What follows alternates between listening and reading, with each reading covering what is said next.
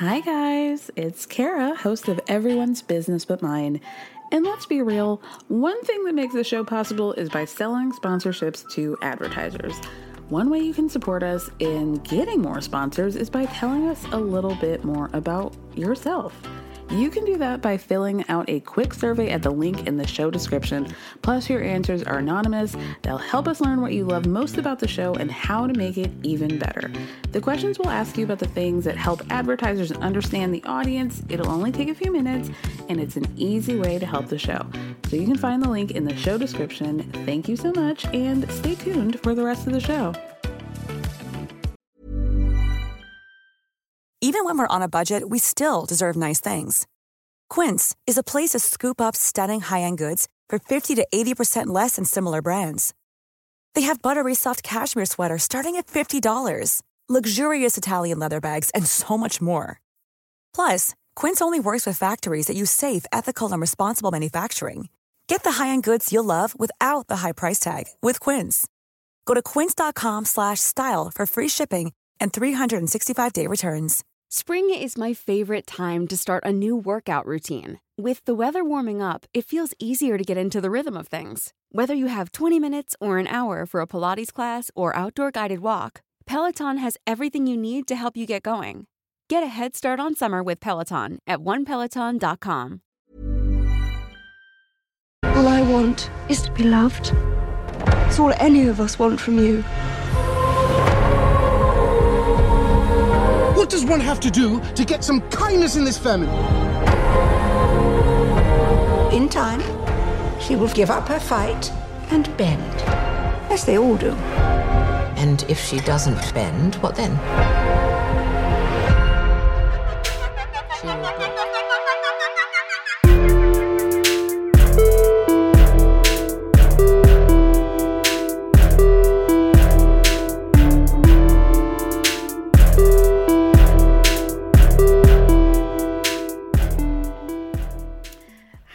Welcome to another episode of Everyone's Business But Mine. We are in a post-Thanksgiving haze or glow, depending on how well it went for you, or a nothing if you don't live in America or you don't care about Thanksgiving. I hope you guys all had a very safe, happy, fun, slightly different from previous years, but still equally fulfilling Thanksgiving. And with that, I am doing a special episode. I am obsessed with The Crown, you guys. I love it. I love it so much.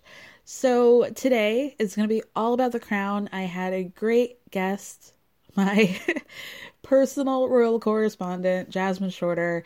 So I hope you guys enjoy it. And I will be back later in the week with our regularly scheduled episodes. Thank you guys so much for listening. Thank me for speaking. Love you. Bye. You guys, you can tell by the sound of my voice that it's gone from the usual 4 excitement level to about a 6 3/4. We're going to talk about something today that is just, I'm so excited to talk about this. The Crown Season 4. Join with me to talk about this is my, what I am appointing my special royal correspondent, Jasmine Shorter. Hi, Jasmine.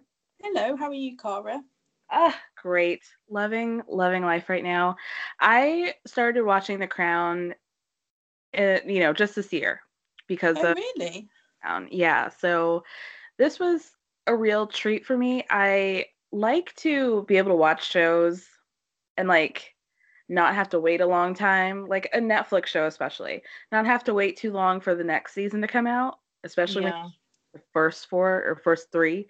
So this was really great for me. I first want to know, what is the British reaction to this show? I mean, everyone here loves it. I don't think that it's I think it is still seen as a bit sort of soapy, even though it's real life, but I can't think of anyone that I know who wasn't excited about the new series, or just everyone really everyone seems to really get into it and really love it.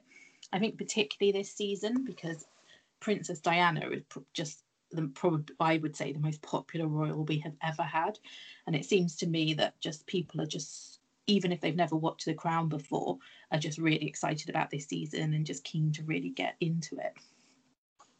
Yeah, I read this article that was so funny. It was like the royal, some palace insider, as they referred to this person, talking about how the family was, really against it and how much they hated it, and how, even a show like The Only Way is Essex has to issue a warning in the beginning of the show about how, some of these, scenes have been recreated for entertainment. Yeah. And it's like, well, yeah, but that's a reality show, and this is clearly like a drama. Clearly, nobody can be privy to every single conversation that we see being had on this show. Like, obviously, things are fictionalized, but yeah, I thought that was so funny. Like, why would you compare this to Towie? Yeah. I mean, absolutely not. I mean, history's history. What really did make me chuckle last Sunday when I started watching it, I tried to get through the whole series in a day, just because whenever The Crown goes live, a new series, I just want to binge it as quickly as possible. And I saw someone in my timeline moaning about spoilers. I was just like, how can you be moaning about spoilers? Like, you never picked up a newspaper, like if you haven't sort of read any sort of recent history, like how can you have any spoilers with The Crown? Like, if you don't know what's going on in it, that's really worrying, especially as a British person. Right. That's very, very funny. What I have like a quick question just for myself. Do you guys have a term for the shape of Elizabeth's haircut? Is there a word for that? Because yeah, I mean, I probably would just call it, I mean, that's just like a typical old lady's hairdo here. I mean, it's nothing out of the ordinary. It's nothing I've never really, would just be sort of like a granny perm, I think it would be known as. But it's just like a typical old lady's hair. Like my late grandmother had like very similar hair. Like, it's just what old people have here. Do they not have that in America? Do they have like a range of hairstyles? I feel like there is like a granny hairstyle, but it's not that. Oh, it's very, very predominant here. It would be very solid if you were to touch it. There would be a lot of hairspray on that. Yeah. So talk to me about like your relationship to the royal family. I assume that you're not like a royalist per se, like maybe more in the cultural sense, not in like wanting to keep like what's the sentiment of people today with respect to the royals? I think they're still really cherished here. I think there was a time, probably in the late 90s, like noughties, sort of after the death of Princess Diana. Sorry, spoiler alert. What? The popularity of the royalty over here and the idea of the monarchy really plummeted. But I think that has really gone back up in like recent years, like with Wills and Kate, Harry and Meghan, the younger royals coming through. I mean, I would say I'm a royalist, actually, which really gets on my dad's nerves because he is very much not a royalist. Me and my sister get quite into it. Like, we like to go to visit all the royal palaces, like normally at least once a year. Whenever there's like a big royal event, like we like to get really over the top about it. Like, we were stood outside Westminster Abbey for Wills and Kate's wedding. It's just, yeah, I would probably say that I am a royalist. But yeah, I guess, yeah. And I just really, really love the Queen. I do really love the Queen and the younger royals. I mean, I've even warmed to Charlie in recent years, I have to say. I think he was probably the thorn in the crown for many years. Like, obviously he's not as popular as his son or his mum. So I think that's where we could become a little bit unstuck. But yeah, I think it's a mixed bag in the UK, like between a mix of people who are really pro the monarchy, those who are indifferent, and those who are anti it. But I'd say in general, people are in favour of it and do, particularly when there's a big event like a wedding, get really carried away about it. Mm-hmm. Okay, it's good that you mentioned Charles, because I'm just going to be, always talking about my perspective as an American and just like hearing tangentially things about the family. So my perspective was that like people have never really cared for him. But was that more of something that happened prior to the marriage? Like, was he always kind of like, the show especially gives this idea that he's just kind of like weak and he's like spoiled, and not in a charming way that you would maybe assign to a royal because he's born that way. Like it seems like people just really don't like him, and I think especially because of Diana. But was that their opinion even prior to Diana? I mean, it's difficult for me to say because I was like barely born when Charles and Diana got married, so I obviously have no recollection whatsoever of like Charles like before Diana. Right. He was always seen as like she was like, because I can remember clearly them being together like when I was a child, and she was clearly seen as like the one in the relationship. But I think the public attitudes have softened to him in recent years, like particularly like when he got with Camilla like after Diana's death and all of that. Like I think like his popularity was at such a low that I didn't see how there was any way around it. But actually, I don't think anyone sort of minds them now as a couple. Like they don't particularly bother me. I think that at least he's like had a bit of a backbone and like gone with his actual heart. And actually, I think she does seem quite amusing, like quite a dry sense of humour. And obviously she's no Diana, but I actually don't think I have any personal beef with her anymore, which is lucky for her. I wouldn't be on the wrong side of you, for sure. No, I wouldn't. Okay, that is interesting. Okay, so on the show, we don't really get like a real explanation as to why Charles and Camilla couldn't marry to begin with. She was married to someone else. That was the big issue, I think. Right. But like they were together prior to that because Anne was with, what's his name? Andrew Parker Bowles, like her ex-husband. So I think what happened, again, I wasn't alive at the time, so this is just from like my reading history and studying history and stuff, is that I think that Charles and Camilla were together for like a short amount of time, a few months or something. Then he got sent off in the army somewhere. So like when he was gone, maybe sort of close to a year, sort of around that time frame. And in that window of time, like she got with Andrew Parker Bowles and got engaged. And sort of when he returned, I think he assumed they'd just be able to pick things back up. But she was already betrothed to another. See, I heard that Andrew and Camilla's engagement was basically done on behalf of their own parents. Like they announced it in a newspaper. Oh, okay. Realized that they had gotten engaged. Like it wasn't really arranged by them per se. This is very interesting to me. The whole like relationship of it all when it comes to that sort of like upper class aristocracy, keep it in the family sort of thing. This is something that I understand why they wouldn't have touched on in the show. So like on the show, it seemed like Charles's uncle Dickie, the one who ended up getting killed on the boat, Lord Mountbatten. Yes, he was like a real proponent of Charles marrying Diana, but I heard that like at first he actually wanted Charles to marry his cousin, and then there's always a lot of inbreeding and stuff within the royals. I mean, do you remember sort of the scandal it caused, like when Wills decided he was going to marry a commoner, which is what Kate Middleton is, a commoner, so she has no sort of royal blood. I mean, that was absolutely unheard of for someone in line to the throne to marry someone that wasn't born with blue blood and sort of wasn't sort of somehow related to the monarchy. I mean, it's just the way that things were. So I think quite often it would, in the royal family, have been decided maybe even before you were born, like, that would be a good match. That would be good to sort of align those two houses or those two sort of families. So yeah, it wouldn't surprise me. That's gross to me. That's okay. The thing that's interesting is that I feel like people don't really talk about the inbreeding. I mean, they do, but they talk about it as like a necessary evil to like keep the money and keep the titles and stuff. But like when we talk about it in other cultures, like with, in Indian cultures with arranged marriage, they talk about it as this like completely backwards, weird thing. But so many other cultures do very similar things, and it's not. Yeah. Yeah, absolutely.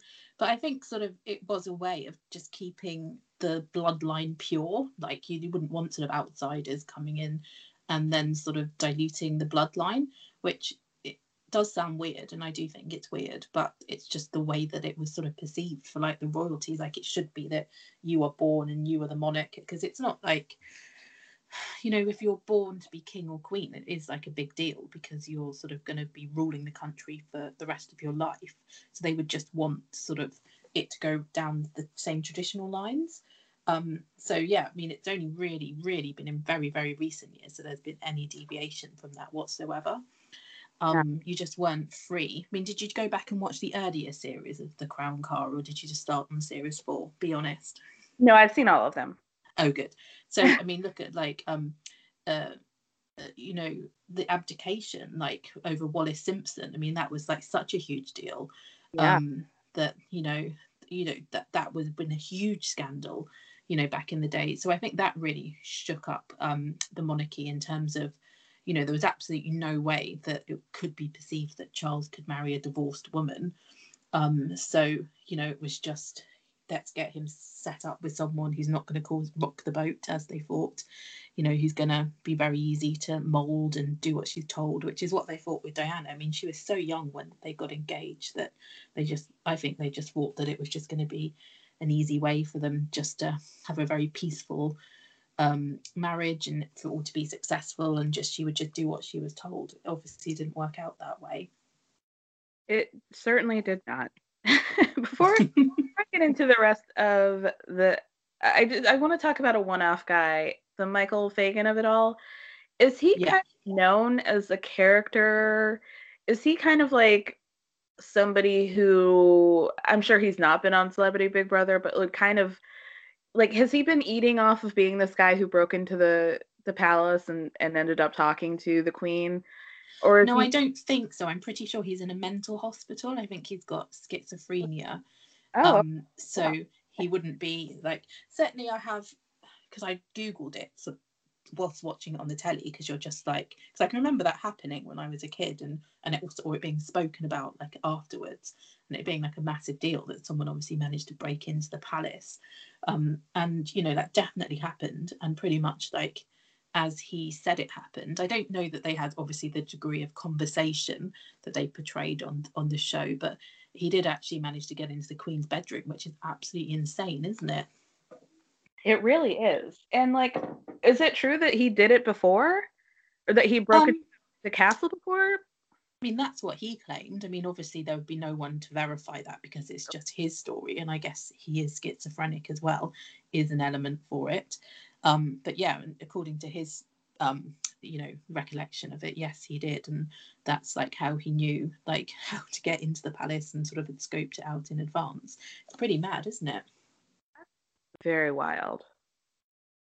I mean, he's really lucky that he was not killed on spot. Yeah, like because this is America. I mean, he'd have no body left. Let's be honest. Yeah, I mean, we're not armed here. Like, you're not allowed just to have a gun. I don't even know, actually, would people in royal palaces, this is, go back to the 80s, maybe they wouldn't have had guns or anything. I think they probably would now, but it's, you know, it would be very strictly controlled. It's not something that, you know, a general policeman would be walking down the street with a gun or anything. Must be nice. That sounds nice. Can't relate. So people don't really take him as a national joke because they know that he has mental health issues. No, he's not someone who would be, I mean, the one who probably would be seen as a national joke, I don't think he popped up on this series of The Crown, but have you heard of Princess Diana's former butler, Paul Burrell? Has he sort of made it into the media in America? No, what did he do? Oh, well, basically he was Princess Diana's butler, and he is literally on everything here. Like, he's done I'm a Celebrity, you know, all the reality shows. Whenever there's like a low rent documentary about the royals, say on Channel 5, like one of our like lesser channels, he's always there as a talking head, giving his opinion about how, and the way he speaks about it is so over the top. Like, he was the only person that Princess Diana trusted, and she knew everything about him and he knew everything about her, and he's just always popping up on everything, and it's just he's seen as like a real joke because it's like, oh, there goes Paul Burrell again. He was like disowned by the royal family and stuff, and like kicked out of his like job and stuff not long after Princess Diana left. I think he got done as well for trying to sell some stuff he'd taken from the palace, which he claimed obviously he was given, but he's like a national joke. But yeah, no, that Michael Fagan, like, no.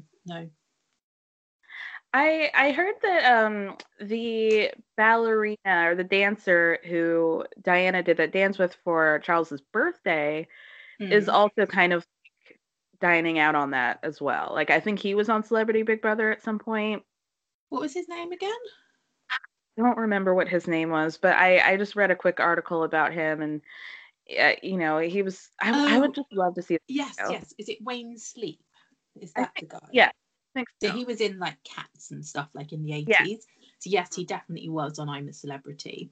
And actually my friend Rob, who probably will listen to this podcast, he did some work with him when he worked like a celebrity manager for a charity, and he used to phone him up at all hours just like for someone to talk to. So I think he's quite a character, Wayne Sleep. But yeah, he definitely went in the jungle, we call it in the UK, if we go on I'm a Celeb, and would pop up on stuff.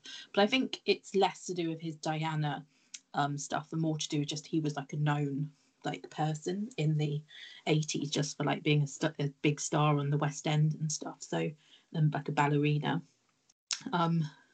There's a royal associate that has gone into the jungle this year that did make me chuckle last night. Like a West End performer called what's her name? Ruthie Henshaw. I don't know if you've heard of her, but she was doing some big thing like name dropping about when she used to go out with Prince Edward all on the show yesterday, and going into great detail about when she met the Queen and being in the palace and sort of spilling all the beans on that. So that sort of stuff would happen on that show. It's, you know, people just sort of laugh at it. It's like a bit of a joke, really. I mean, it seems really uncouth to talk, especially about Diana and having a special relationship with her. And it's like, well, nobody's around to confirm or deny that. So exactly, you could say what you wanted, couldn't you? Because there's no way you can verify it. Yeah, it kind of makes me feel uneasy. One of the episodes that I really thought was interesting was the episode where they talk about their favorite children. Yeah. And I loved that Philip was like immediately like, well, mine is Anne. Like, come on. Like, I don't even have to think about it.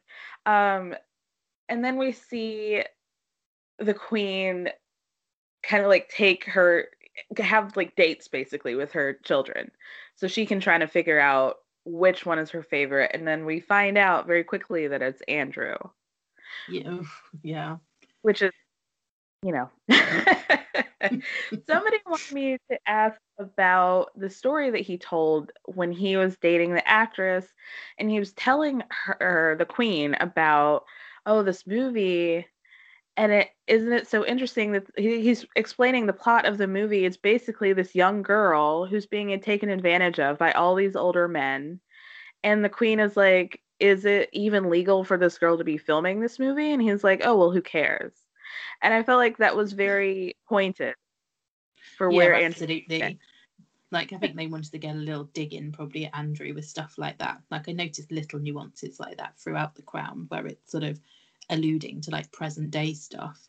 But I think at the time, like, I think his name in the newspapers was like Randy Andy, and he was just seen as like, you know, really handsome. And just, I remember, you know, when he was like with Sarah Ferguson and stuff, and he was seen as like, people make comments like, oh, why can't Prince Charles look more like his brother, you know, stuff like that. So he was definitely seen, I suppose, similar, with Will and Harry, isn't it? Like, people would comment similar things with them. It's always the one in line to the throne who seems to have the worst genes. I don't know what that's about. Yeah, it's interesting. They do kind of set up this sort of, I don't know if rivalry is fair, but it's sort of like prickliness between Charles and Andrew, because Andrew's basically the son who is like successful in the military and like goes out and does these things, and he was in a war, and he like kind of does everything that his dad would have wanted Charles to do, but Charles kind of failed at, like going to that private school and having friends and not getting bullied, and just being able to like live a life in a way that Charles felt was expected of him, but then he failed at. Yeah. It's sad that, like, you know, you have these expectations, and you're right, like with William and Charles, it's like you're never gonna look as good as the younger brother, because you're never gonna, like, how do you even live up to the expectations of being potentially the next king or queen? I mean, how do you yeah, I do mean, that? you don't, do you? I mean, I think the queen was lucky in a way in that she was never supposed to be queen. It's not like she was raised like thinking she was going to be the queen. It was thrust upon her quite suddenly, because firstly, she didn't know that her uncle would abdicate, so her dad was never supposed to be king, and then her dad died young, so you know it was like a double whammy. Like, it should never really have happened that Elizabeth should have been our monarch, let alone our longest reigning monarch ever. Like, it's mad, really. So I don't think she had the same pressures on her. I mean, I think she was able to sort of have a relatively like normal childhood, whereas I think if it's you are being raised that you are going to take over the monarchy, that there's so much pressure on you, and I don't know how anyone can live up to that. The interesting thing to that, though, is like how it seems like she put so much pressure on her children when she didn't have it herself, and she was able to be so successful. I think one of the interesting things about the show is like, obviously we move into more modern times, more like socially liberal times, and it seems like there's a need to like cling to the past and the traditions, because really, like, what is the need for royalty today? Like, really? I mean, I think that the need for royalty today is that it is a real stabilizing force for us as a country that I think is difficult to understand. Like, the Queen has been the Queen like longer than my mum's been alive. You know what I mean? It's just that stability. Whereas you can have like a new prime minister. I guess it's similar terms to you guys having presidents, in that it's like it's every 4 years on average you would have an election, and sort of that chops and changes. So to have that consistency that also ties in with a very, very, very strong sense of history, I think is really important. Like, it's really big for tourism. And I think that I think it does add something for us as a country. I mean, I know there are debates to be had about, you know, is it right that you're born and then you're just suddenly thrust upon with that sort of role? But actually, I think that it is a positive thing. And it's not like the monarch would actually have any powers. It's not that they could suddenly say, I'm going to bring this law in, or I'm going to change that. You know, it is sort of, you know, they're a figurehead rather than sort of an actual person in charge of sort of dominating politics or anything along those lines. Yeah, so I would think that I think it's a positive force anyway, but I know lots of people would disagree with me. Ryan Reynolds here from Mint Mobile. With the price of just about everything going up during inflation, we thought we'd bring our prices down. So to help us, we brought in a reverse auctioneer, which is apparently a thing. Mint Mobile Unlimited Premium Wireless. How to get 30, 30, bit to get 30, bit to get 20, 20, 20, bit to get 20, 20, bit to get 15, 15, 15, 15, just $15 a month? Sold! Give it a try at mintmobile.com/switch. $45 up front for 3 months plus taxes and fees. Promo rate for new customers for limited time. Unlimited more than 40 gigabytes per month. Slows full terms at mintmobile.com. There's never been a faster or easier way to start your weight loss journey than with PlushCare. PlushCare accepts most insurance plans and gives you online access to board-certified physicians who can prescribe FDA-approved weight loss medications like Wegovy and Zepbound for those who qualify. Take charge of your health and speak with a board-certified physician about a weight loss plan that's right for you. Get started today at plushcare.com/weight-loss. That's plushcare.com/weight-loss. plushcare.com/weight-loss. Another thing that I didn't want to talk about really was the Margaret Thatcher of it all. But so I, you know, just like as a kid and growing up, like I realized that she wasn't really that great. But like we were or in terms of like my personal education, I think I just thought of Margaret Thatcher of like, oh, she's a woman and she's this woman in this great role. And like, how great is that? Like, not really knowing anything about the politics behind it. I know now that people don't really care for her. Was she, I feel like, do you think the show was generous towards her? Yes, I would say it was. I mean, I certainly have a strong memory of being a kid and just thinking, oh, wow, we've got a female queen and we've got a female prime minister, and sort of saying to my dad, oh, thinking just because she was a woman, that made her great. I don't know if I'd heard something at school or something I was repeating back.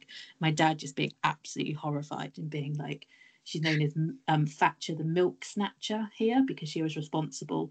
It used to be that all kids at school were given a free bottle of milk every day, and she took that away, and that's a really big deal in this country, particularly for my dad. I don't know why.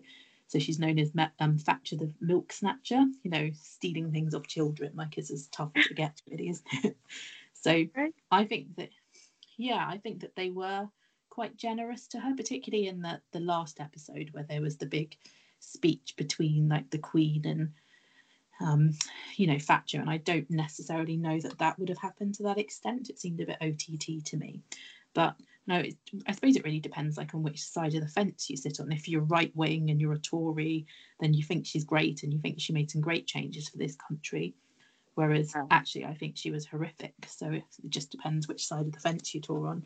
I suppose she's like the equivalent of like Reagan, I suppose, in America, just in terms of the time frame and right wing policies, etc.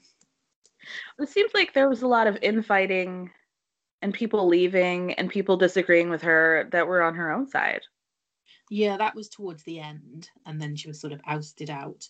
I don't really remember the ins and outs of all of that because I was quite young, but I can certainly remember it being all over the newspapers, that striking image of her crying in the back of a car.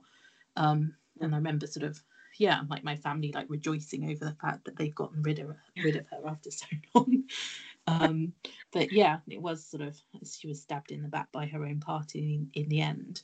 I think that it was just, she was used as a scapegoat in the end, which, fair enough, if that's a way to get rid of her, go for it. By any means necessary.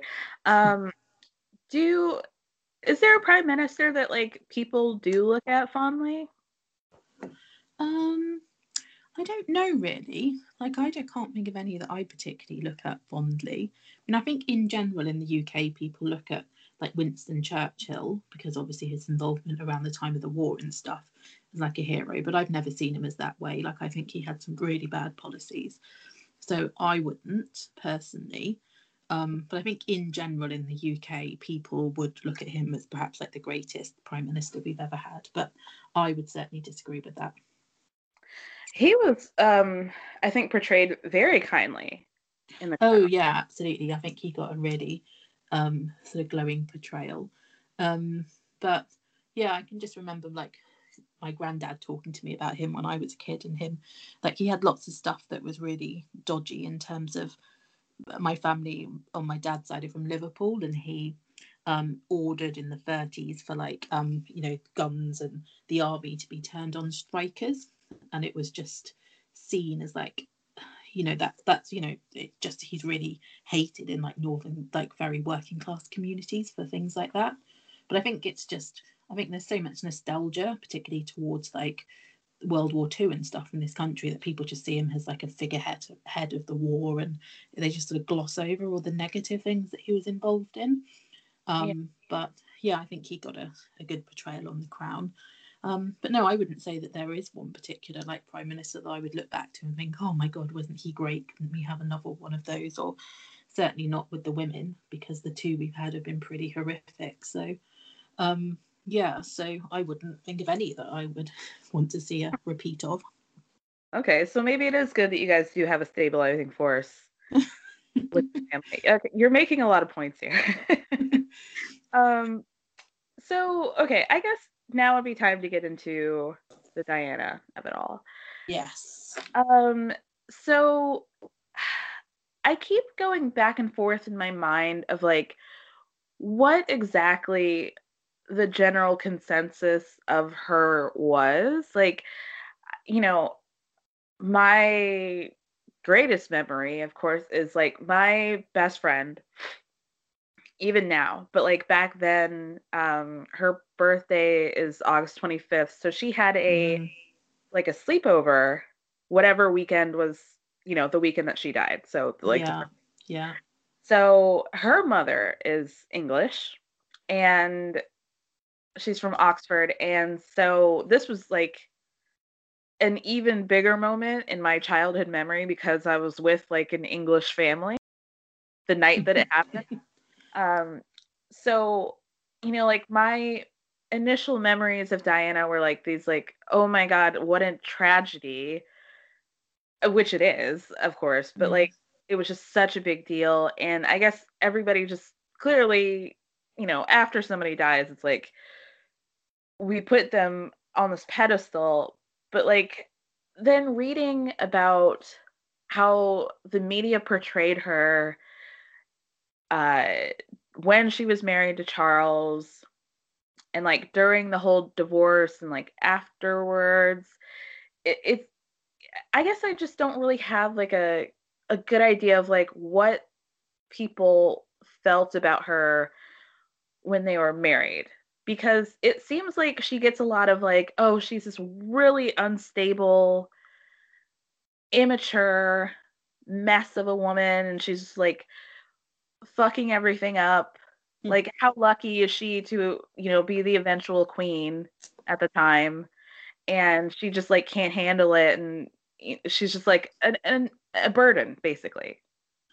I mean, I think just everybody loved her, and that's what the royal family hated. I think that they thought she would be in the background, that she would be, very subservient, and then Charles would be really popular and she would just be like the mousy wife in the background.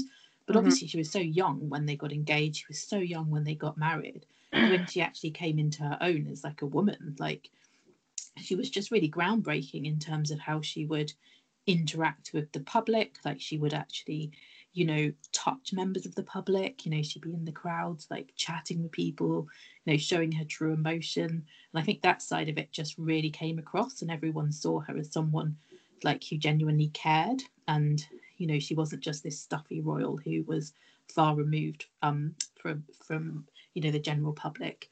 And then sort of as she sort of progressed in her life as a married royal, just how she became so involved with so many she was very groundbreaking in terms of dealing with like people who had AIDS and stuff like that. Like it really was groundbreaking. So she was seen as a revolutionary, I guess, and people genuinely loved her. Like it was like a universal thing, really. It was almost like overwhelming, like how much people loved her. I think there probably was a time around when they got divorced and there were all the infidelities, and she did the famous interview with Panorama on the BBC that you've probably seen clips of, where it was seen, I think a few people were, oh my God, like what are they doing? Because it seemed to be coming from both sides, that they would just, I don't know, embarrassing themselves, really, like airing all their dirty laundry. But I think people still just genuinely loved her and wanted the best for her. And yeah, it all came crashing down quite quickly, unfortunately. The interview that you're talking about, is that the Martin Bashir one?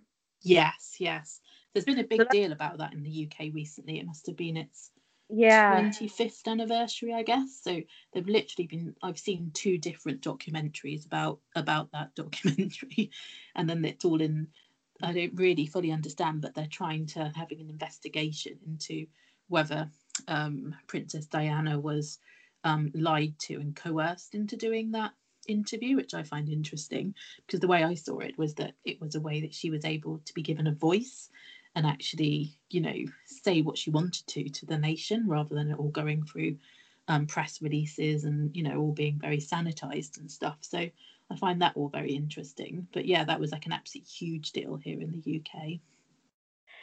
Right. So yeah, I listened to a podcast called You're Wrong About, and they've been doing a series about Diana.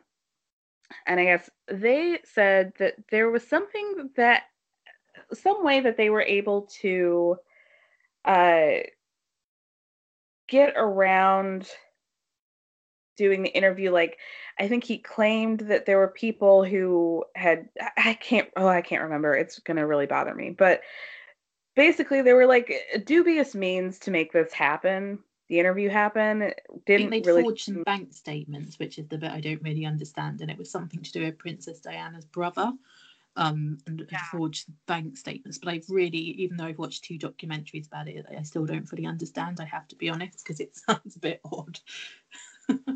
Right. Yeah. Forging bank statements and using false claims to convince her to participate in the interview. Yeah, I don't think I've seen the whole thing, but I've definitely seen a lot of clips where she's talking about, like, there were 3 of us in the marriage and yeah. that sort of. I think that's sort of you've probably seen all the key points. I mean, it was Yeah. such like a big deal at the time. I'm surprised they haven't repeated the whole interview. I can remember watching it like when it aired like in the 90s here, but obviously that was many years ago now. Right. And yeah, it was like a huge deal. Like it really was. Because just nothing like that had ever been done before, that she was just there on primetime, like mainstream television, just like being very honest about things. And that just didn't happen like back in those days. Yeah, I mean, especially when you're coming out of a family who is like highly curated, highly lock and key, keeping everything in the vault. It seems like that's my perception of the royal family, is that, what you get. Maybe that's not so much true anymore, but like maybe at the time in the early, 80s, 90s, they were still able to maintain a sort of privacy and, Yeah, and absolutely. kind of like kick the door out from under them on that one. Yeah, it was just literally, and it would be unheard of, I think, even nowadays. Like, can you imagine if like Meghan just went rogue? I mean, obviously her family do, but imagine if she just went rogue and did like a hour-long interview like on television. It just wouldn't happen. Right. So it was, just unprecedented. But I think that was why people love Diana so much. She seemed like so honest and genuine and refreshing. There's like a running thing nowadays quite often on Twitter and the like, where people will say, oh, Diana would have loved that. I always enjoy it when people post, oh, Diana would have loved that. And it's always, whether it's a song or something on the television, or, Diana would have loved Instagram, things like that. And it just always amuses me. And it's so true, because she probably would have done, like, she would have been a real influencer, I think. I love when people put her in pictures with the family now. And she's absolutely love that. Absolutely obsessed. She's like holding one of the grandkids, just normal. Like, that's normal. Okay. Like, thank the you. world of Princess Diana Facebook groups is like a whole other universe. Like, I'm obsessed. I'm in so many of them, and they're quite often like I never contribute to them, but I'm just a silent observer, and quite often I'll just screenshot stuff and just like pop it on like my own social media because something will really astound me. Yes, whether it's like a Photoshop photo or the comments, I think the Lady Di Facebook, they always call her Lady Di as well still in the Facebook groups, not Princess Diana. And they would, I think they've been up in arms, like all angry about Camilla again because of the crown. So I've seen sort of lots of like nasty comments about Camilla and stuff all in the Facebook groups, and calling her a home wrecker and all of this, that and the other. So yeah, it's not a good position to be in, is it? I guess if you're Camilla, because you're never going to be able to have the same sort of popularity. She'll never be queen, though. That was clear when they got married. Like, she'll be some sort of consort, but she'll never be the Queen of England. So when I first started getting to know you, you would post like, not frequently, but like a few things that were very like pro Diana, like in a weird way. And it must have been those Facebook things. I was like, yeah. You tell if this is a joke, because you would offer no commentary. I was like, oh, I hope she's not like this. And then I realized, like, trolling, and this is very funny.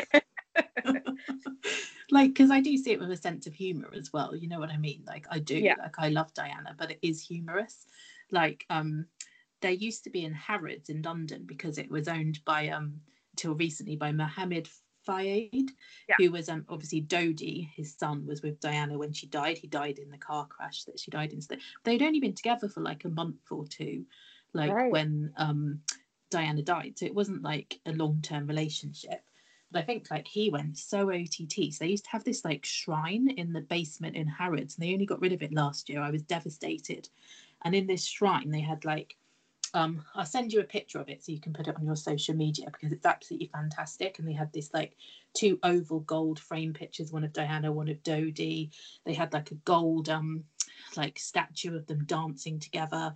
They had all this stuff like a waterfall, and then they had like, I always thought it was an egg timer, but then someone pointed out to me it was the 2 wine glasses that they'd been drinking out of at dinner before the fatal crash, with like lipstick marks still on them. And this was all in this shrine that you could go and visit in the basement in Harrods. And every time like I went to that part of London, I'd always go and have a photo taken next to it for me, like mock crying. And you know, I was absolutely devastated when they got rid of that last year. It was only because he sold Harrods to someone else, so I think the new owners thought it was a bit tacky, which I disagree with. So I was looking through a list of Diana's lovers, and I felt bad for her, because I just feel like the ones that I saw, only one of them could be described as marginally attractive.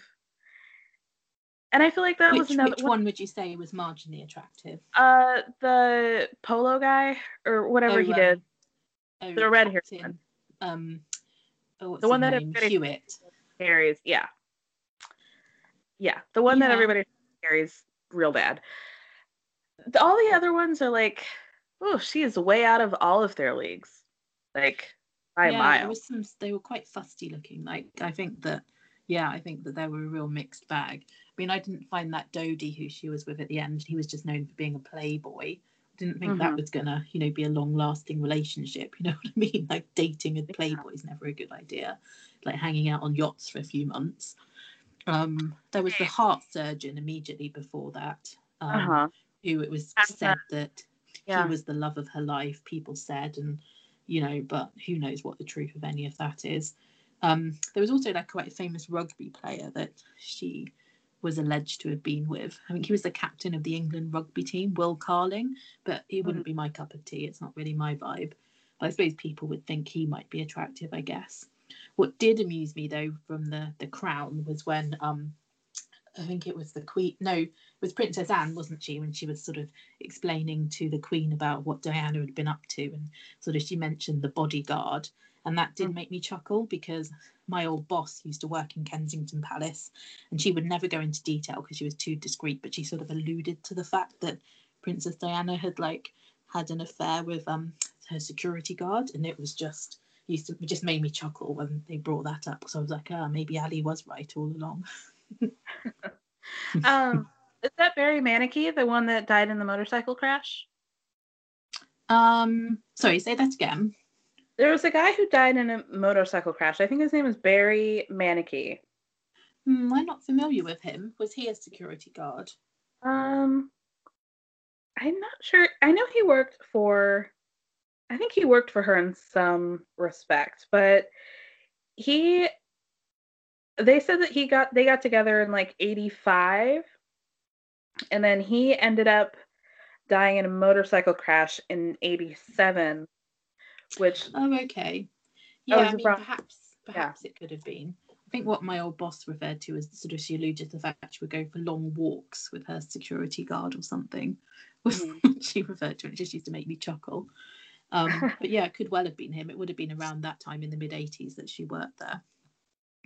Yeah, I guess Diana alleged, or maybe this is like people making it up after the fact, that like she thought that he had been offed, and that's why he died. Yeah, I mean, it wouldn't surprise me. And still, I'm not really a big conspiracy theorist. I know most people under the planet seem to be nowadays. But, it did seem too odd, you know what I mean, that Princess Diana would have died, like, under such circumstances, you know what I mean? When, she was like the mother of who was going to be the King of England. And she did seem like, particularly that summer and in that final year, she was just going around, like, dating whoever, doing what she wanted, like being photographed on yachts with playboys all that summer. And it'd always be all over the front pages of all the tabloids here. So I think it was probably embarrassing. Well, it would have been embarrassing for the royal family, like that sort of carrying on. So yeah, it does seem odd that she died at such a young age. And But, you know, it's such a public way to die and stuff as well that, you know, I think if they were going to bump her off, they'd have found a subtler way to do it, I guess. You know, it's all odd, isn't it? It's very odd, a very odd set of circumstances. So the timeline of, you know, Camilla is interesting to me because I was always led to believe that, and I kept reading like differing reports and accounts of what exactly happened, but the last one I read was that actually they were claiming that Charles was faithful to Diana the whole time until 1986. And I don't buy that. Yeah, I don't. Okay, thank you. Thank you. Because they made it like Diana had been basically gallivanting. You know, it was just like a revolving door of men the whole time. Charles was faithful to her until like he just couldn't take it anymore in 1986, and then he got back together with Camilla only at that point. And yeah, they just really made it seem like Diana was the troublemaker. Yeah, no, I don't buy that. Like, I think it always seemed to me like, because she was so young and she wanted to be married and she seemed to genuinely really care about him. And, you know, it just to me seemed like she'd been broken down and anything she did was just a reaction to how she'd been treated. Like, at all, you know, I think that he was treating her badly from the onset. Isn't it there's something weird? Like, they only met something like 17 times in total before their wedding. Like, it's absolutely insane, isn't it? Yeah. Like, just mad. I can't imagine the pressure she must have felt. You know, and she was so young. Like, you know, I was reading something the other day about how much weight she lost at her initial fitting for her wedding dress and the wedding day, and it was something like 5 inches from around her waist. I was like, she just like dropped all of her weight off with the stress and stuff, and it's just really sad that she was that pressured and, you know, not given the support as well. Because obviously I think nowadays, like, it seemed to me like when Kate Middleton like sort of got around the time of her wedding and stuff, she seemed like she was given much more support, and you know, it seemed like the Queen was very involved in like helping to mold her and helping to show her the ropes and all of that stuff, where it seemed that didn't happen like for Diana. Yeah, because in the episode where, you know, leading up to the wedding, there was that scene where somebody was like, oh, well, Queen, like, why don't you show Diana the ropes? And she's like, why would I do that? And she like kind of gives that job to her aunt or her grandmother, Diana's grandmother, I think. No, I think it was her own mum. I think that was the Queen mum. Like in The Crown, is that I don't think that the woman portraying the Queen mum like looked anything like her, because she always just had very white hair and there was a big smile on her face, and it's just this woman's quite like bony and like dark grey hair, and I just don't think it's right. So I think that confuses people. The episode that I think was the most interesting for me was when they go on the Australian tour. Yeah. And it kind of starts off with Diana really putting her foot down about having William being taken away from her. Yeah. And how it seems like Charles's secretary or whoever that guy was like really rough on her. And they get an argument on the plane. And it seems like their relationship was always really icy. And I didn't like that. And I felt like it seems like they put a lot of pressure on her in the sense that they are waiting for her to fail. They're waiting for her to act out or embarrass them in some way. And then she comes into her own. People start loving her and really warming to her. And then they have a problem with that. And it's like, so gross. The way he treats her is like really abhorrent. And it really upset me, clearly. Yeah. It's like such a lose-lose situation for her to be in, wasn't it? Like, whatever she did would be wrong. So, you know, that she was just set up to fail, really. That's what they assumed she would fail. And then so she had the last laugh. Like, I think the modern monarchy's never been as rocked as after Diana's death, and like the outpouring of like emotion and like how the whole nation just seemed united, and it was just in grief, and the anger that was felt towards the royal family at that time, because it was felt that they weren't being supportive, or they weren't doing just the Queen wasn't seen for days, and it wasn't seen that she was trying to unite the nation in their grief. It was all seen as very standoffish. So yeah, I don't think anyone could have anticipated that. Like, it was absolutely insane, like, around that time. Yeah, I heard it took her something like a week to make any sort of statement about Diana. And people it did, and then I remember it quite clearly. She did sort of a live like broadcast the television, and tried to like humanize herself by referring to like her grandsons, and sort of speaking about how much she knew everyone loved Diana and all of that. And they were doing stuff, I think, because there's a lot of protocol in the royal family. So sort of even like when the Duke of Edinburgh dies, like he won't get a state funeral, and it's a case of you would only change the flag that flies above Buckingham Palace from the Union Jack to the Royal Standard. You would only raise the lower the flag, because there is always a flag flying at all times above it, but it would only be lowered if it's like a direct member like of the bloodline and the royal family. If something would happen to them, and they refused to do it for days with Diana, then eventually they caved, and she had like a proper state funeral and everything, which wasn't protocol and wasn't going to happen, but they had to like bow to public pressure over it. Right. It's an interesting thing when you have to like be real, but you're also having to like deal with the protocol of it all. It like doesn't allow you to be a human and to empathize with people. Yeah, I think sometimes things are too rigid with stuff like that, because I don't think anyone could have anticipated that A, she would have died, or that B, how the public reaction would have been.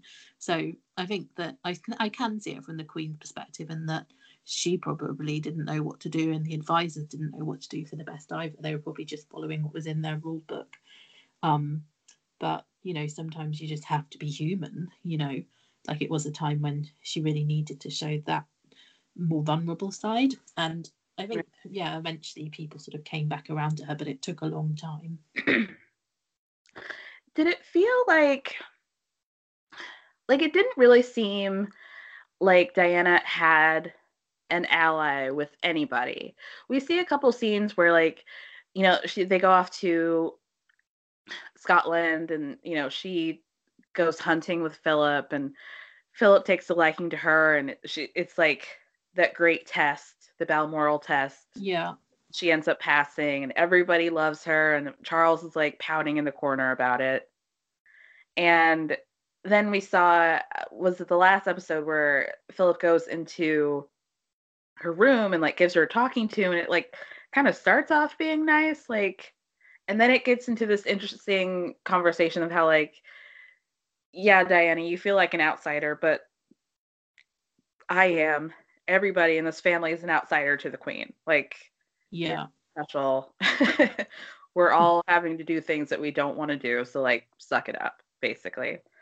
I mean, I always got the impression that from things that I've read, that they were quite close, out of the other royals. It interested me that they didn't really seem, Fergie was barely in it, basically, was she? I mean, she was seen like in a few sort of group shots, but there wasn't really. But her and Diana were like a famous double act, like when the two marriages were still intact, and that they'd always be photographed together, like all going skiing as a group, hanging out, at polo matches. Like, there's so many photos. If you Google photos of Fergie and Diana together, so it's where they seem to be having like jolly times and stuff. So that wasn't really mentioned either, I didn't think.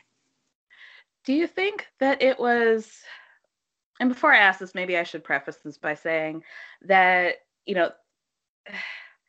the Crown didn't want to get into the wedding because they felt like there was so much real footage of the wedding that recreating it wouldn't add anything to the show. Do you agree with that?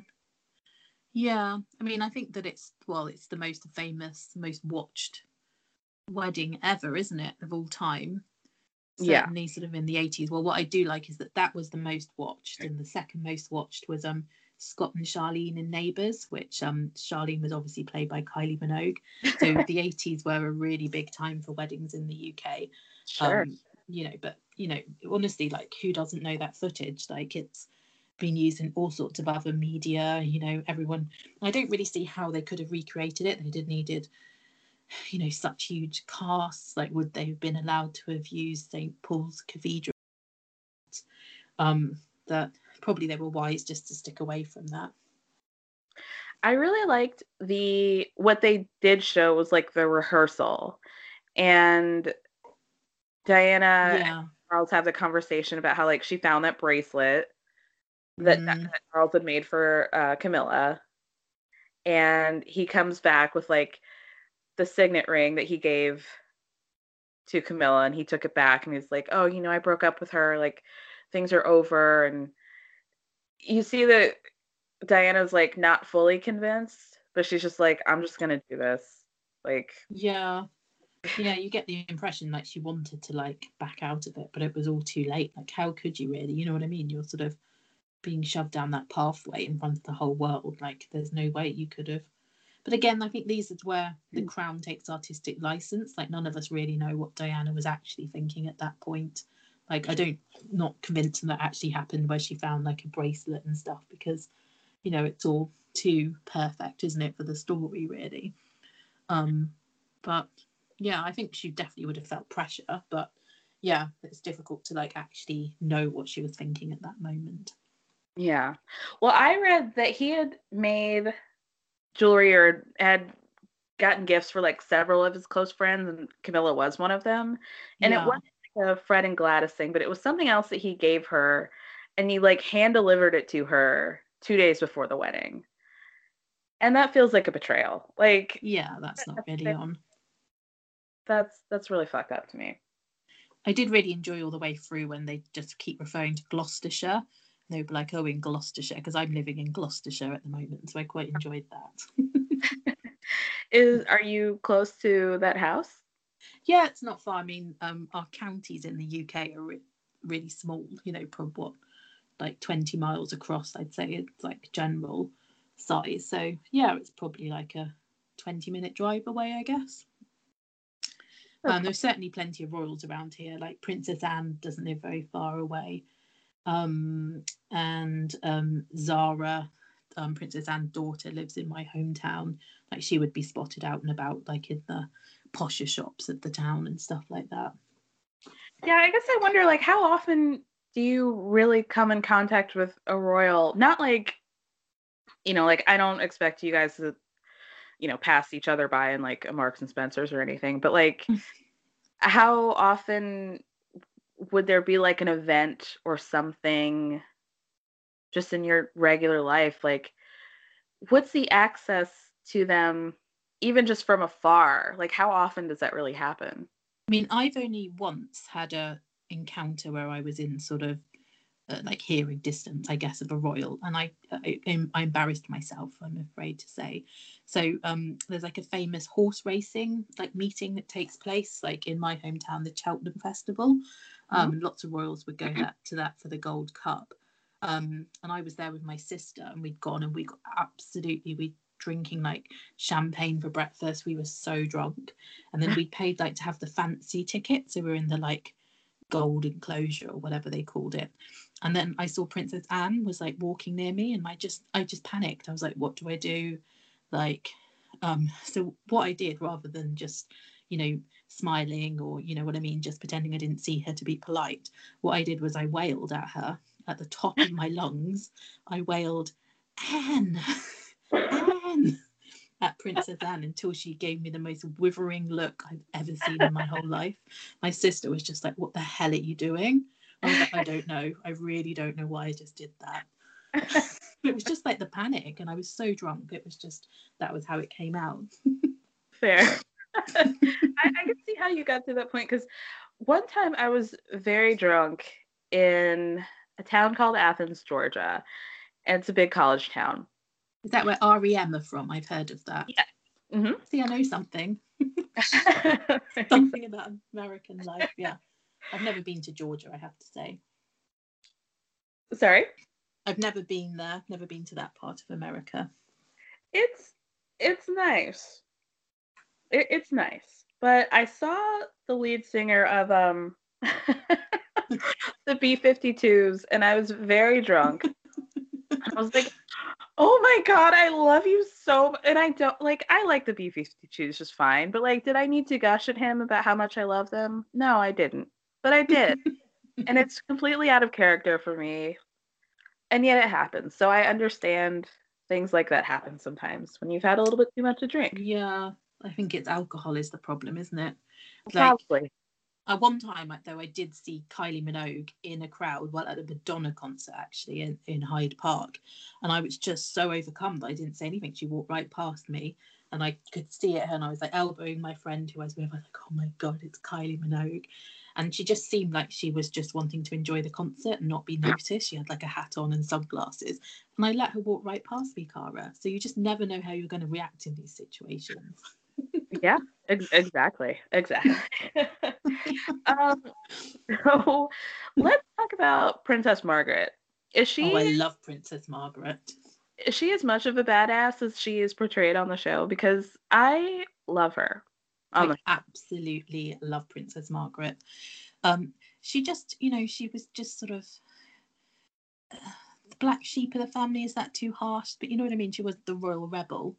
She just seemed like a lot of fun. She was just always, again, my boss told me a wonderful story about when she was working in Kensington Palace in the 80s. And because loads of the royals lived in Kensington Palace in the 80s. So like Princess Margaret lived there. They all had like apartments. Like Charles and Diana had an apartment there. Other minor royals would have done. And one time Princess Margaret asked my boss to take her tiara back to the safe. And obviously this was the years before the camera phones and stuff. And obviously she tried the tiara on. But I was just like, oh my goodness, imagine getting to try one of Princess Margaret's tiaras on. It's just as good as it gets, isn't it? That does sound fun. It sounds like just that famous photo of her as well in the bath with the crown on. Like that's probably my favourite royal photo ever. I think it's just perfect. Oh, I'll have to look that up. I'll send it to you. It's wonderful. Okay. Do you think that Helena Bonham Carter was a good choice to portray her? Not convinced, actually. I definitely preferred Vanessa Kirby. And I think my main issue, I don't think she was terrible, but I just don't think she got it quite right. Particularly, towards the end of Margaret's life, she wasn't this like glamour puss. She wasn't this like glamorous figure. And one thing that always stands out to me, which was how suntanned she always looked, and like really leathery skin.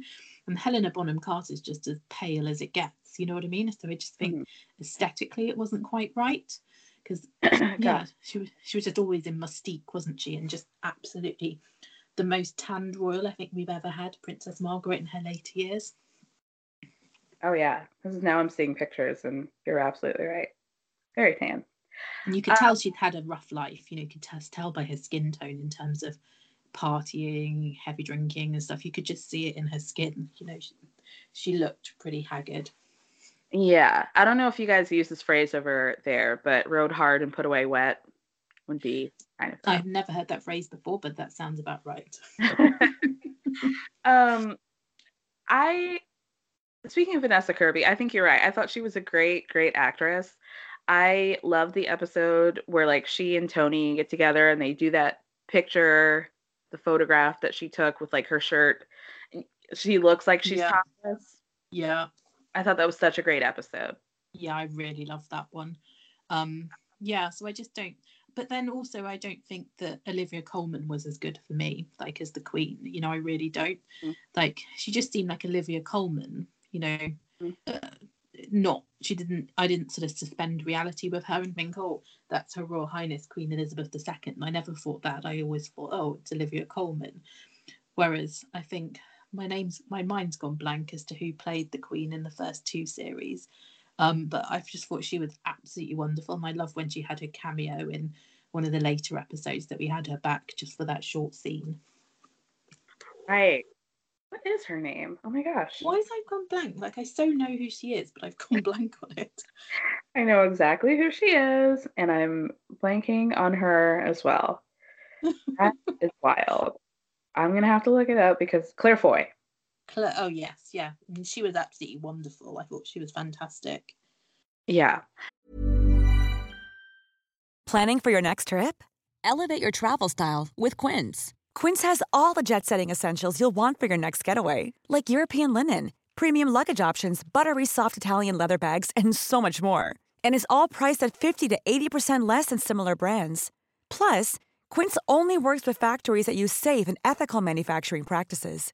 Pack your bags with high-quality essentials you'll be wearing for vacations to come with Quince. Go to quince.com/pack for free shipping and 365-day returns. Hey, folks, I'm Mark Marin from the WTF Podcast, and this episode is brought to you by Kleenex Ultra Soft Tissues, your ally to help tackle your allergy symptoms this season. I love the change of seasons, but nobody loves pollen and all those other things floating in the air that make you sneeze during this nice weather. Kleenex Ultra Soft Tissues are hypoallergenic and allergist approved, so fight back against watery eyes and runny noses without worrying about irritating your skin. For this allergy season, grab Kleenex and face allergies head on.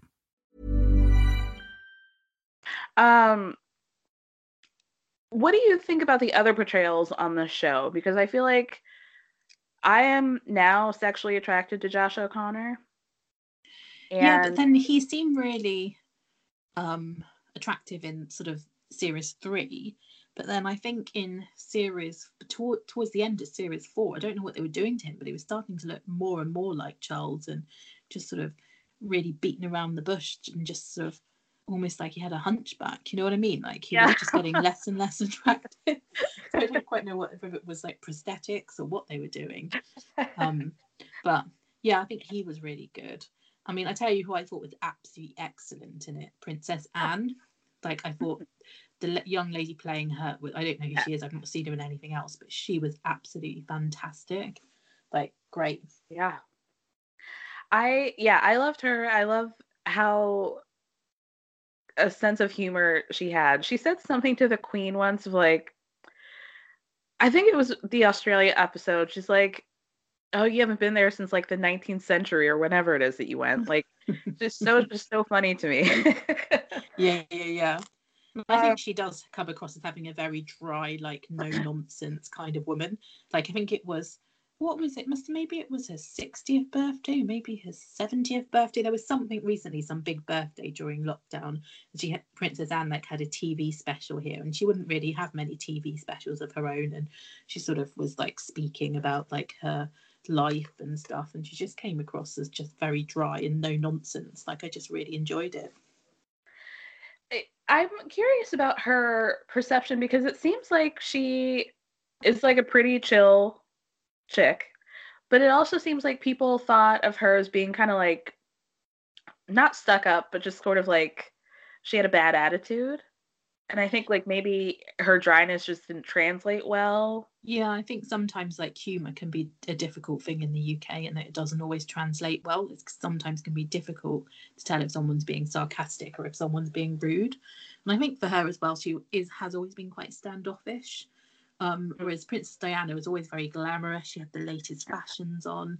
Whereas Anne is famous like for like repeating like outfits. Like she wouldn't care less. Like she'd wear the same outfit as many times as she likes, and she'd be like criticized like in the newspapers and stuff for things like that. Whereas actually it's just being savvy and ahead of the game, like when it comes to being environmental, I think. Right. So I think that in contrast, like it probably was quite a shock. You know, her and Diana were so different, and Diana was so loved. You could see how it probably would get on her nerves a little bit because she was the one who was border princess. Right. Yeah, and it's got to be like such a hard game to play because people, like royal or not, if you're like a well-known, wealthy, whatever, it's like people want to have you both ways and they can't do it. So it's like they'll get on to Anne for repeating an outfit. But then it's like you want to talk about luxury and how wasteful people are. And like, you know, it's like you can't win. You really can't win positions.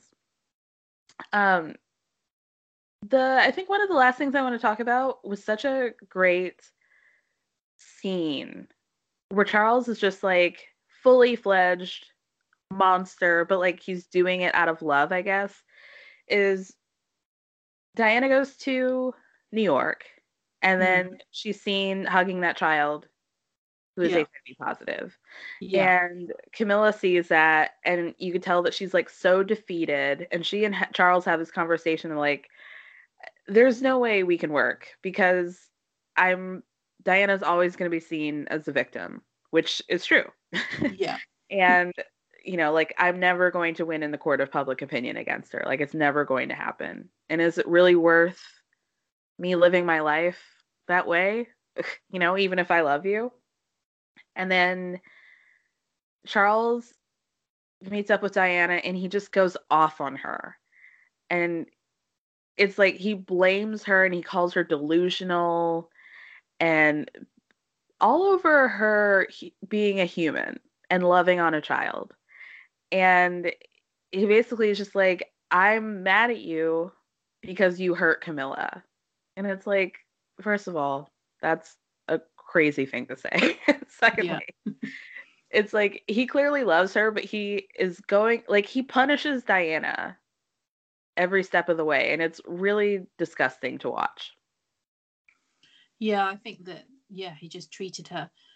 I just think they were so different. They were from such different worlds. I mean, there's such a fun story I always think about when I think about Princess Diana, in that there's a gay bar in London that I go to all the time, and like I DJ there sometimes, and it's just like a really fun place to be. They have drag acts, and it's been going a really long time, called the Royal Vauxhall Tavern. And there's a really fun story that in the 80s, Princess Diana like snuck out of Kensington Palace with Freddie Mercury and with Kenny Everett, who was like a comedian, and then like another lady who was like a comedian who used to be on his TV show called Cleo. And because obviously everyone knows who Princess Diana is, they dressed her up like Freddie Mercury, like dressed her up in like leathers, like with a fake moustache on, and like a leather cap, and they took her out to the gay bar, like out dancing, and you know, she just had like the time of her life. And there's, you know, it's like massive like urban legend like that people like to talk about in London, and you know, it's pretty much been confirmed that that is a true story. And it's just, you know, that sort of wild life that she was living, like going to gay bars with like Freddie Mercury in the 80s, you know what I mean? And it's just so far removed from the stuffy like image and life and experiences that Prince Charles has always had. You know, they're just so different. Like, could you imagine him like doing anything fun? And remember the look of horror on his face when Ginger Spice pinched his bum like in the 90s. Like, it was just, he didn't really know what to do, did he? He just looked, you know, really like shocked. Right. You know, they're just so different, you know, and it's just, I don't see how it could ever have worked, you know. And I think it did grow over time, like that difference. I mean, obviously when she was young and naive and just did what she was told, that was one thing. But when she actually grew up and became her own person, then, you know, it just was never going to work. So, yeah, I think it was doomed for failure from the start, for sure. It makes me feel for her, and it makes me, like, just think of how different the world would be if they had just left her alone. You know, just like, just let her do what she wanted to do. Yeah. Like, what would she be doing now? Like, I like to think that, I often think about what I think Diana would be doing now, and I think she'd be one of those people who's very loyal to her hairdo. Like, she would never have grown that out. Like, it would be a variation of that sort of fluffy crop, you know what I mean? Like, that hair wouldn't have changed much. She would still be wearing like too much eyeliner. Like, all of that would still be the same. Imagine she'd still be working out. You know, she'd take good care of us. How old would she be now? I guess maybe about 60 or something. I don't know. I guess she would be, wouldn't she? But I think she'd still be a very glamorous woman, like still into fashion and stuff. I wonder what career she would have done. Like, maybe she'd have been like a contributing editor for Vogue or something like that. You know what I mean? Like the type of one who doesn't actually do any work, but gets to like pop up every now and then. And I think she'd have been, I said it already, I think she'd have been massive on Instagram. I think she would have been, you know, a big influencer. But yeah, it would have been interesting to see how she would have turned out. She definitely would have, like, I think a lot of what Meghan Markle's doing would have been a lot of what Diana's doing. Like, gotten a big deal with like a Netflix or some sort of service, which, you know, produced content that was like helpful to the world. Would she be on TikTok? Do you think she'd be the type who'd be quite innovative?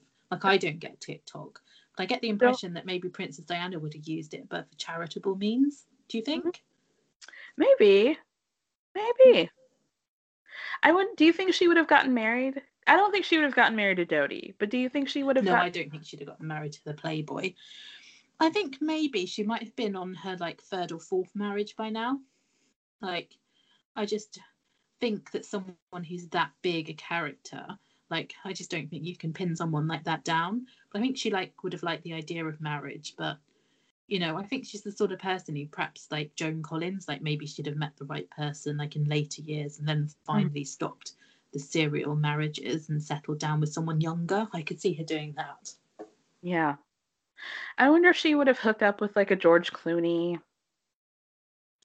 Yeah, I mean, he does like a humanitarian, doesn't he? So maybe actually George Clooney. Yeah. Oh, I wish. How about another world leader? Like, could she have hooked up with, like, I suppose all your presidents are, like, married, aren't they? So there were no single ones there she could have gone with. But, yeah, that would have been interesting. Yeah. That rumor that she had hooked up with JFK Jr. Same as, didn't Sonia Morgan as well? Did I make that up? I think she may have, yeah. Oh, gosh. What if Carol Radziwill and Princess Diana had become close friends? That would have been wild. I think Carol would have loved that.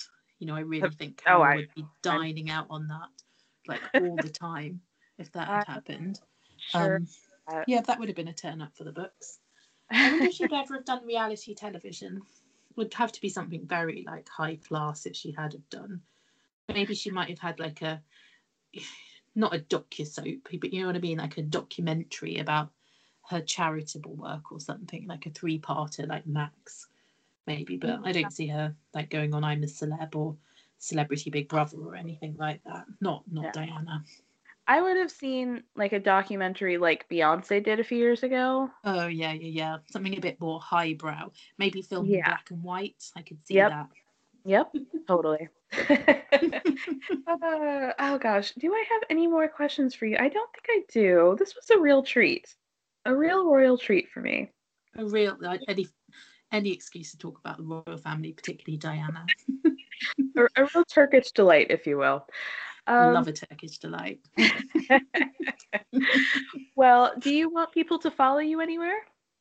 Yeah, sure. Follow me if you like. Like, I do quite often post and repost Diana content if that's your bag. Normally, I do sometimes Photoshop myself into pictures with Diana. I have done that in the past. Yeah, I do tend just to steal stuff off the groups and add that.